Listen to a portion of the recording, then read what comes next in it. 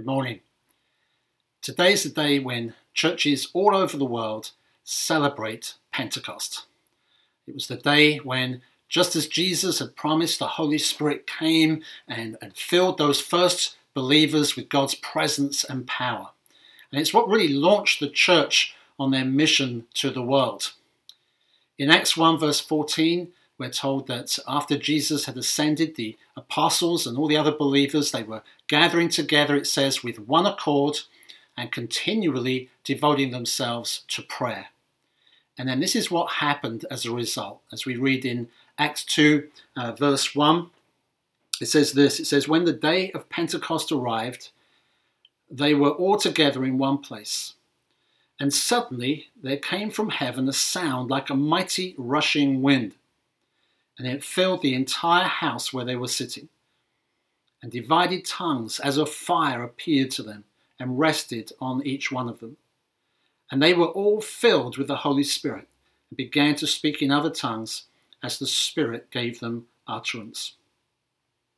And it caused quite a commotion because this great crowd gathered, and Peter had the opportunity to share the message of Jesus with that crowd. And it was a crowd made up of Jewish people from lots of different nations who had come into Jerusalem for this Feast of Pentecost. It was a Jewish festival where they celebrated the ingathering of the harvest. And so it was significant, that God chose that day to pour out his Spirit, because it resulted in this great harvest of souls as 3,000 people responded to the gospel and were added to the church. It was a sign that God's new community was to be a multinational community. But it was also a community that turned the Roman world upside down. And not just because of the message they were sharing, it was because of the manifestation of power that accompanied the message. There were signs and wonders, there were healings and miracles. That's what got people's attention. It was supernatural. People were encountering the presence of God in his people. In Ephesus, it caused a riot because so many people were turning away from their occult practices and putting their faith in Jesus. But the question I really want us to ask today is, was Pentecost just this kind of past event that we celebrate that happened back there in history? Or is there a deeper significance? Was it just a one-off thing? Or can we still expect for God to move in power today? That's the question I want to ask this morning. Can we hope for God to come in similar power today? If you read the book of Acts, you have to conclude that while Pentecost was unique, it was not just a one-time thing, because you see the Spirit of God being poured out on other groups of people in other places, or in the case of Acts 4, upon the same group of people in the same place. In fact, if you were to draw a graph of the church throughout history, throughout the last 2,000 years, and her greatest effectiveness, you'd start up here with the day of Pentecost, but then you'd see over a number of generations there'll be a gradual decline as the church became more formal and ineffective, and then you'd find a resurgence of power. And then another decline, and so on. And you see these kind of peaks and troughs all through history. In fact, it's really how it's been with God's people since the beginning. You look at the days of the judges, when the nation would be in a moral, kind of spiritual decline, where it says, a generation grew up who didn't know the Lord, and then they'd face trials, and they would cry out to God. And God would come again. There'd be a spiritual breakthrough, a revival of his purposes. It was the same in the time of the kings. When things got bad, there would be those who would cry out to the Lord, Lord, won't you revive us again, O Lord, as you've done in days past? And so, when God answered that prayer on the day of Pentecost, it was like a high watermark on that graph, because God had poured out his Spirit, not just for a nation, but for the nations. But my point is that, through history, you see these peaks and troughs in the church. of really high times of effectiveness and in reaching the nations, and then great spiritual decline when the church was at a low ebb, when everything seemed, dark and hopeless. But then God would come again and revive his church as he poured out his Spirit once again. Listen to this quote from the great preacher, Dr. Martin Lloyd-Jones, who was quite a student on revivals throughout history. This is what he said. He said, "My dear friends, if you read the history of the church, you can come to only one conclusion. This has been God's way of keeping the church alive. The Christian church would have been dead and finished centuries ago, and many times over, were it not for revivals." He says this is the true meaning of the word revival.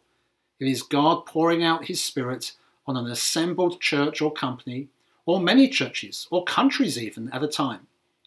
What he did at the beginning, he has done again. When the power has vanished, he sends it again. And that, he says, has been the history of the Christian church from the first century until today.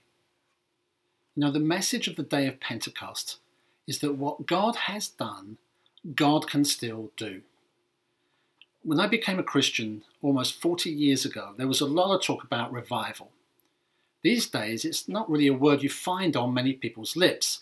The talk has been much more about the church being seeker-friendly, being more attractional, what we need to do to organize ourselves better, become more relevant, and so on. When God moves in revival power, churches are packed with people who are seeking after God. There's this kind of divine magnetism that can accomplish in a moment what years of our organizing can never accomplish. And that's what we see throughout history. As many of you know, I'm a big fan of George Whitefield. And he and John Wesley, they were leading lights in the Great Awakening that took place in the UK and in the American colonies in the mid-18th century. And it really started in a prayer meeting. It was January the 1st, 1739 in London, when George Whitefield, the Wesley brothers and about 60 others gathered to pray through the night. And it was at 3 o'clock in the morning that something extraordinary happened.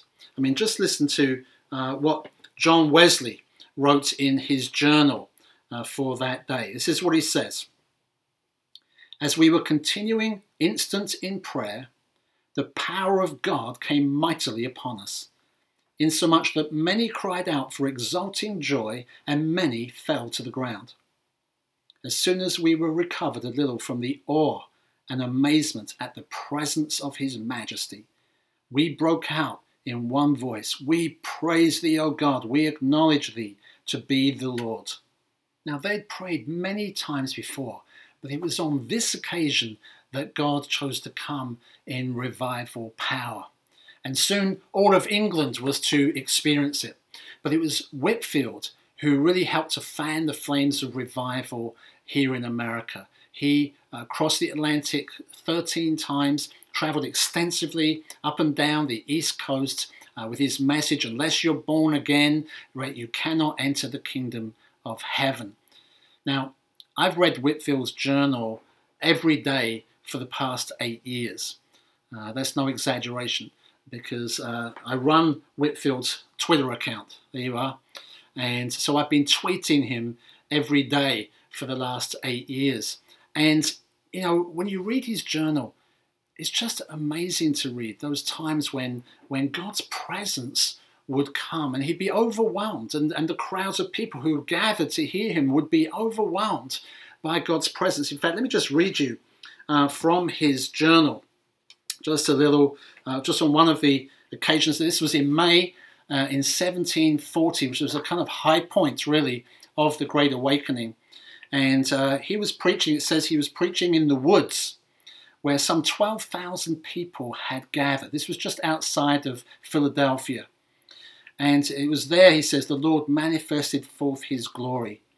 He says, "I hadn't spoken long before I perceived numbers melting. And as I proceeded, the influence increased, until at last," he says, "thousands cried out, so they almost drowned my voice. Never did I see a more glorious sight. Oh, what tears were shed and poured forth after the Lord Jesus. Some fainted, and when they got a little strength, they would hear and faint again. He said, after I had finished, I was pierced. I was overpowered, he says, with a sense of God's love. That some thought I was about to give up the ghost, he says. How sweetly did I lie at the feet of Jesus. With what power did a sense of his all-constraining, free and everlasting love flow in upon my soul. It almost took away my life. It's just incredible scenes. God just pouring out his Spirit in those days. It was the same in Boston. He preached on Boston Common frequently to crowds greater actually than the population of Boston at that time. To 20 or 30,000 people he'd be preaching. Same kind of things happening there. He traveled right up the coast to the seacoast right here, where he preached in Dover and in Rochester and Berwick and Durham and Exeter. And when he came to Portsmouth, at first he said the people were as hard as nails. And he says they were totally unconcerned. So he went to York. And there, he said, the tears fell plentifully down their faces. And then the next day, he went back to Portsmouth. And in fact, let me just read it. He says that there was a greater congregation there this time. And this time, he said, people began to melt soon after I prayed. And the influence increased more and more during the whole sermon. And so the word seemed to pierce through and through, carrying such conviction with it. Incredible scenes here in New England in those days. And now some of you might be sitting there thinking, yeah, well, people were more religious back then, they were more emotional. That's actually not true, right? This was the age of reason, where secular rationalism was being emphasized. Passion for God had grown cold. Churches were largely dead and formal. Not only were they poorly attended, but actually a lot of the clergy weren't even converted back then. And there was a lot of opposition. People would come and try and disrupt Whitfield's meetings, and they would be beating drums to try and drown him out, throwing rotten eggs at him, even dead cats. But nothing could stop God moving in revival power. And it wasn't just Whitfield, He was the most well-known, but actually there were others who God was using at that time. And it's pretty evident that it wasn't just down to the gifting or the ability of man. This was a sovereign work of God pouring out his Spirit upon people, just as he'd done on the day of Pentecost. I mean, just listen to this account from David Brainerd's journal from 1745. And, he felt called to take the gospel to some of the native tribes that were around the East Coast at that time. And he spent a number of days preaching to a particular tribe in New Jersey. And he said some of them had been drunken wretches for years. One of them was a powwow, he said, a magic man, right? These were not people from Christian backgrounds. But listen to this as he began talking to them, sharing the gospel with them. This is incredible. He says, the power of God seemed to descend upon the assembly like a rushing mighty wind, and with an astonishing energy bore down all before it. I stood amazed at the influence that seized the audience almost universally. Persons of all ages were bowed down with concern together, and scarce one was able to withstand the shock of this surprising operation. Within a year, 130 of that tribe had accepted Christ as their Saviour. The Great Awakening had a huge influence on the colonies here in the United States. In fact, some would say it actually united the colonies for the War of Independence. In some New England towns, it was hard to find anyone who had not been converted. The effects of this awakening carried on for several decades.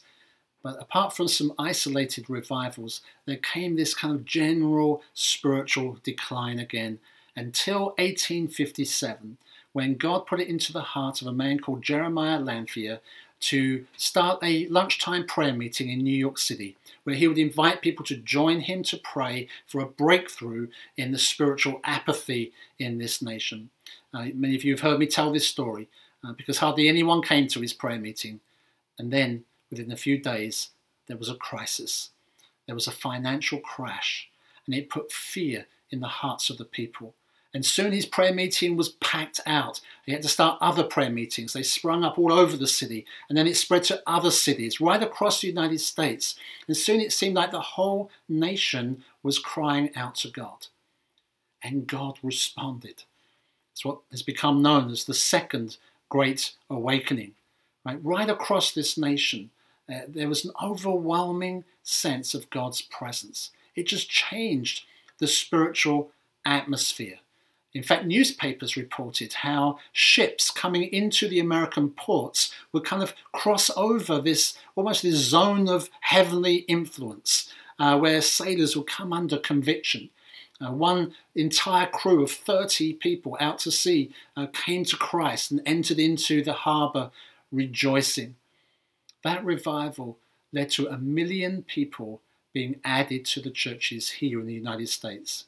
And then it crossed over to the UK, where another 1 million people were added to the churches there. And it really helped to give birth to the great missionary movement that happened at the end of the 19th century.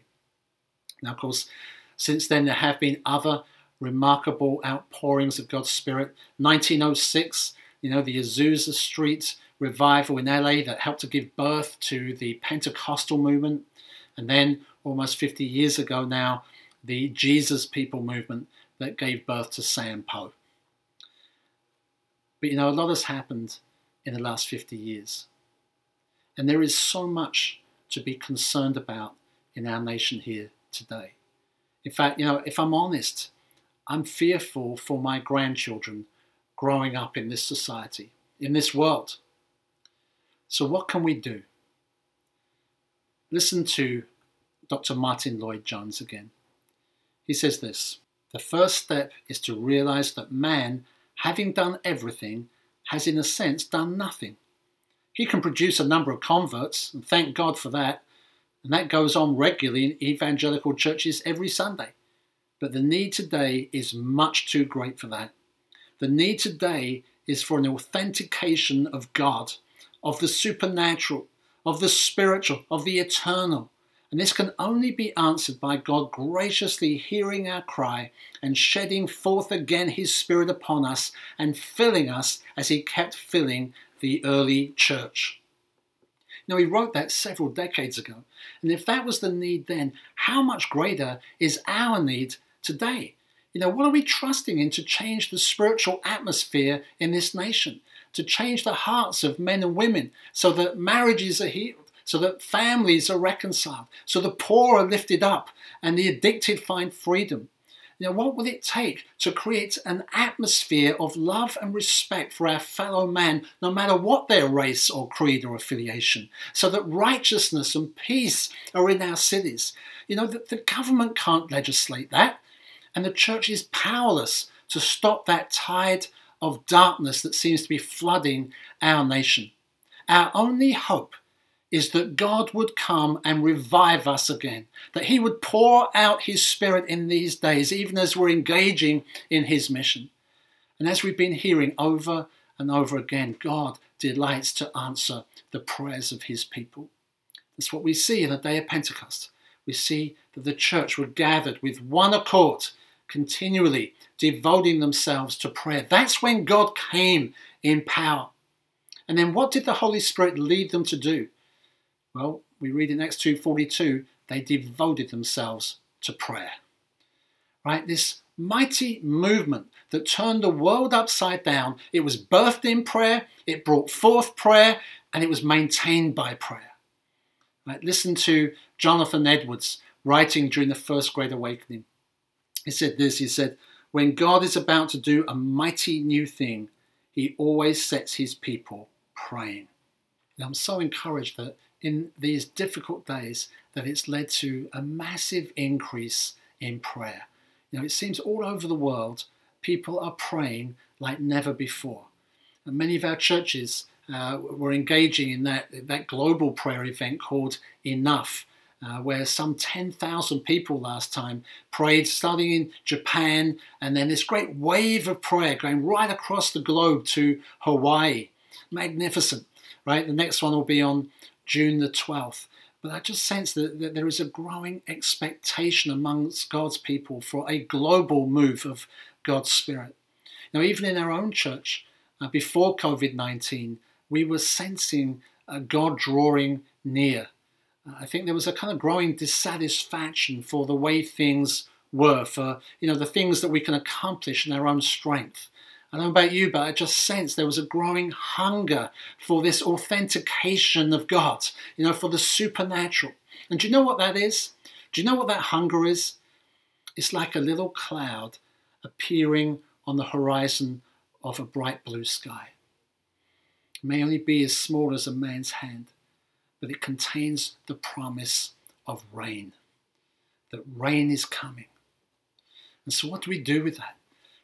Well, we do as Elijah did. We pray until the rain comes. Let me just share a scripture with you. This is a scripture I really felt God put on my heart for our church in these days. It's from Hosea chapter 10, verse 12, where it says this: "Break up your fallow ground, for it is time to seek the Lord, that he may come and rain righteousness on you." Break up your fallow ground. It's time to seek the Lord, that he may come and rain righteousness on you. Break up your fallow ground.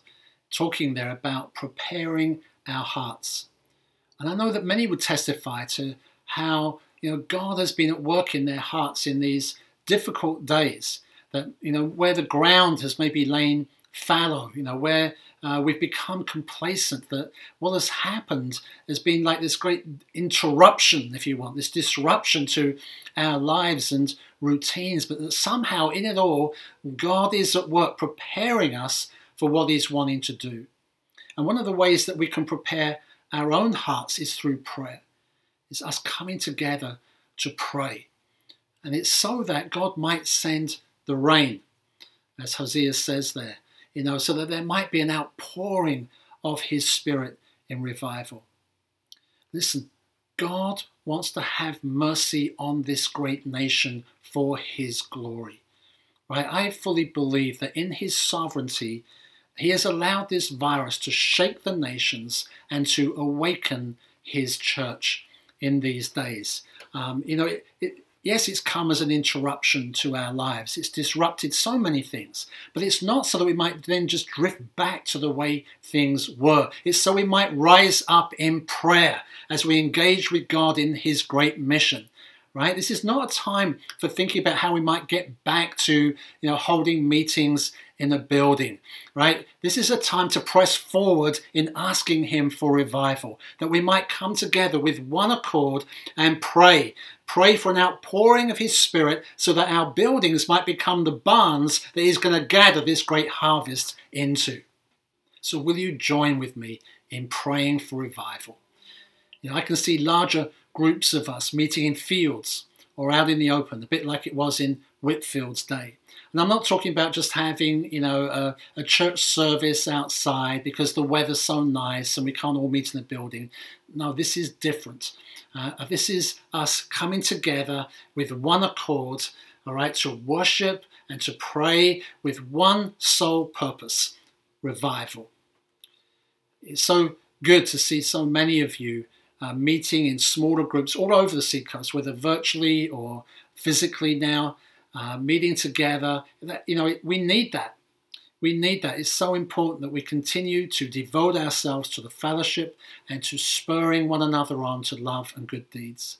But what I'm talking about is different, right? This is a call to the whole church to come together, to cry out to God that he might open the floodgates of heaven once again upon this nation. Just this past week, our pastoral team, who are totally agreed on this, we've met together to discuss our first revival prayer gathering, which we think was going to take place in 3 locations on the Seacoast. It will take place on Sunday evening, June the 7th.